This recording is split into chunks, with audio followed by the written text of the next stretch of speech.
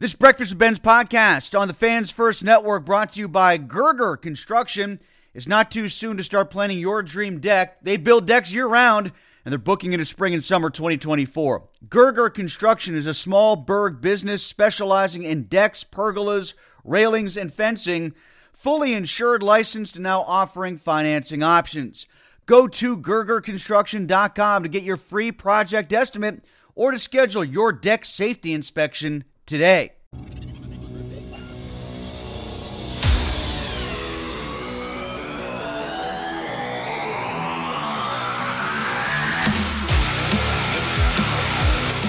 Madden Monday podcast for this week. Tim Benz and Mark Madden. No Steelers game to recap from Sunday. We've all been wallowing in it since Thursday after they lost the New England Patriots at home at Acrisure Stadium. Simply put, the worst 5-day stretch in franchise history. I can't think of another parallel to draw from their history to exemplify how bad they were in those two games against the Cardinals and against the New England Patriots. Mark Madden joining me right now to talk about it from 105.9 The X. And, of course, you can read him 4 times a week here at Trib Live. Mark, on days like this when the Steelers have an odd game, like a Monday night game or a Thursday game, maybe even a Sunday night game, usually feel compelled to watch and track how the other teams in the AFC are doing, affecting their playoff hopes and so forth. I couldn't bring myself to do it this Sunday. I mean, even if they do squeak in, I feel like they don't deserve it after the way things went this week. I eyeballed it. I kept track here and there, but I can't. I don't have the gumption right now to invest myself in this team. Well, I watched the end of the Baltimore-LA Rams game, the overtime, the punt return that won it for the Ravens. Other than that, I've not watched at all. If the Steelers get into the playoffs, they'll get slaughtered in the first round. You can't say they don't deserve it because after 17 games, the standings say what the standings say. But it's not a good football team. And they just lost to 2-10 teams. First time that's ever happened in NFL history where a team with a record over 500 lost consecutive games to teams that had records 8 games or worse below 500. So that speaks for itself. And, my worry, well, not worry, because who cares? But if they do make the playoffs, people think everything's okay and they're not that far away. And, Tim, they are so far away. They are so far away from anything even remotely significant, so far away from even remotely having a respectable team, and Tomlin's so far away from being a good coach. There's a difference between being so far away, as you're describing, and so far away from the playoffs, and in a league where nearly half the teams make the playoffs, and in a league that is designed to make as many teams between 7 and 9 wins as possible. They aren't that far away from that. They're in that. But that cheapens the accomplishment to the degree that I don't feel like it means anything, despite what the national media may try to tell us. Well, and especially the way the national media just uses this to prop Tomlin up. To say, Kimberly Martin, whose nickname is Kmart, I think that's because of her name, but it should be because that's where she ought to be working. Y'all don't know how many teams would scoop up Tomlin, and quickly, too, if he was available. Actually, I do know. And I wouldn't have a problem with that. Maybe he'll be a good coach somewhere else. He's just not a good coach here anymore. This team is rudderless. It's leaderless. It just has nothing positive about it except the fact that somehow it happens to be 7-6. I hate that argument. He might get a job somewhere else in 5 minutes. Of course he would. A third of the league will probably turn over its coaches. You can only hire so many other people's offensive coordinators, for crying out loud. Yeah, he's going to get a job somewhere else. You know who else got a job somewhere else immediately after he was fired? Dan Bilesma. You know who else got a job somewhere else immediately after he was fired? Andy Reid. It worked out great for Reid somewhere else. It didn't work out for Bilesma. Worked out okay for both organizations that let those guys go, though. Well, here's the other thing, too.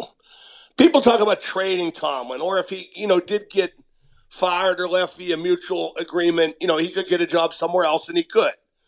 But is he going to go to Washington? Is he going to go to Carolina? Is he going to agree to go to a team that has a terrible infrastructure, no hope? And how would he do once he got there? Yeah, he'd get a job. Of course he'd get a job. But I don't think Super Bowl contenders would just shove their coaches aside to bring in Mike Tomlin.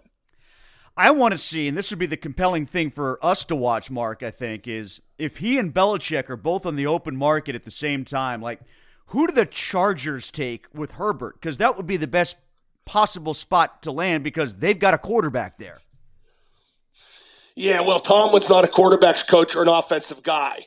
So I would assume they'd want to go with Belichick, but I think Belichick's way, way, way past it. The thing with Tomlin and this constant overrating of him by the national media, if you look at Mike McCarthy and the record he's posted, his accomplishments and record are almost identical to Tomlin's. And he, switched teams, and the team he left did worse, and the team he went to is doing, pretty good, although unless the Cowboys win the whole thing, which they never do, then they're always seen to have underachieved. But every time Mike McCarthy puts a foot wrong, even remotely, it's time to think about firing McCarthy. And Tomlin has just made an utter hash out of this season, not to mention 2018, 19, and 20. All seasons in which he presided over collapses late in the year, and nobody ever talks about getting rid of him. Why is that? And we know, but we can't say. Well, there's two reasons. There's what we can't say, and then there's the Rooneys, because they just don't do that.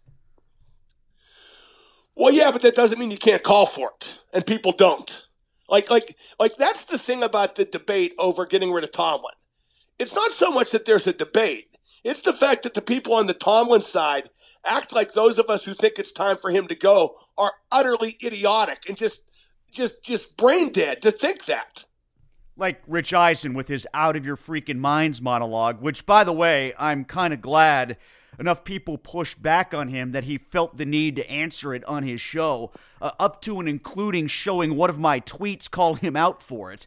Because I don't get offended easily, and I guess I wasn't offended, but I was pissed off because that was the exact narrative that he was pushing. Anybody from Pittsburgh is some yokel hillbilly for pointing out Tomlin's flaws. I don't think it's all that hard to look at what will be this year, likely 13 out of 17 years without playoff victories, and say, that's not good. Well, I think what Tomlin's done too is, and I don't know whether this will ever be writ into the annals of NFL history or Steelers history, but he's been so bad after his first 4 years, he's coming close to invalidating those first 4 years. His record after winning a Super Bowl and getting another with Bill Cowher's players, with Bill Cowher's leaders, with Bill Cowher's culture.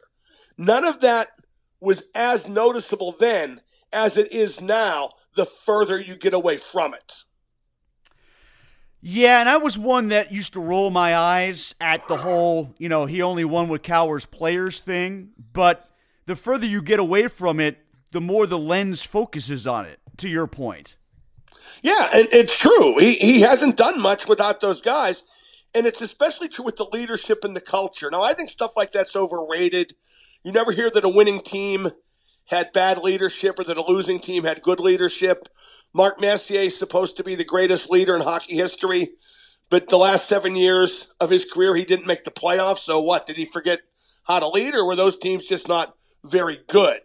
But you look at the culture that was originally anchored when Tomlin took over by guys like Farrier, Faneca, and Polamalu. And then it just went to this nonstop parade of dipsticks like AB and Le'Veon Bell and Juju and Chase Claypool and now Pickens and Deontay, who are so clearly me first. And you might just say, okay, well, wide receivers are that way. But no one on the Steelers is calling those guys out. Like Cam Hayward and TJ Watt, they're not leaders. They pretend to be leaders. They're talked up as leaders. But Clint Hurdle, the former Pirates manager, had an interesting tweet, Tim. I don't know if you saw it. But Clint said, and this wasn't in reference to the Steelers, but said, you can't have the coach or manager telling guys, hey, we don't act that way around here. We don't do things like that around here. It needs to come from another player unless it's it's meaningless. Well, that does not come from the other players with this culture of the Steelers, where it definitely did in the Polamalu, Farrier, Faneca, etc. era. Wait a minute. Hurdle tweeted that not related to the Steelers at all? He just put that out there for the sake of, what was it in reference to? Do you know? I didn't even notice, Tim. Maybe it was in reference to Steelers, but I saw it as a standalone. Hey, real quick, Mark, since we brought up baseball here, before we get to hockey, what do you make of Shohei Ohtani for $700 million to the Dodgers? Well, I think it points out the grotesque disparity in baseball, the financial difference between the good teams and the bad teams. I'm not going to grouse about it. I mean, I know the Pirates can't win. I didn't need this contract to remind me of that. I bet they had $600 million, Mark. They came up just short. 698 is what I was told. Yes, exactly. But yeah, you see, baseball has really pulled a fast one on everybody, and it manages to fool a lot of the people. They've taken a system that is really top-heavy financially, where X amount of teams are going to get in the playoffs over and over and over again because the money they spend. But they've expanded the playoffs a great deal, and the more layers of playoffs you add, Tim, the more something fluky can happen, like Arizona getting into the World Series. Because I see people, and we've seen that since it happened, well, if Arizona did it, the Pirates can do it. And that's because, again, all those layers of playoffs can occasionally lead to fluky results, and just often enough where baseball can point to those and say, see? One thing that cropped up when I was looking at the bottom line that he signed for was, and I feel strange using this word worth, but I mean, is he worth $700 million if he's no longer effective as a pitcher or can't pitch much longer into the future? I don't think he's worth $700 million just as a hitter, if that's what you're asking. That's what I'm asking, yeah. No, he's not. Not even anywhere close to that. But he is worth a lot as a guy who sells merch, marketing, big Asian American community in Los Angeles. I mean, They'll get the money back and then some for sure. If the Pirates do absolutely nothing, as I presume that they will in free agency, what does that do to any sort of momentum that they built by closing strong and getting well above their expected win total last year? They don't care. I mean, I don't see why we should care if they don't. Well, that's fair, and that's largely how I've approached my opinions and coverage of the team since 2015. Tim, their big get this offseason, is they traded for a pitcher who had surgery on the nerves of his pitching arm. Okay, that's their big get. So, I mean, if they don't care, I don't care. I mean, that's why I so rarely talk about them except to ridicule them. I refuse to play their game. Are you getting to that point when it comes to the Penguins' power play? No, I'll keep playing that game. For how much longer, and what new can you say, though, at this point?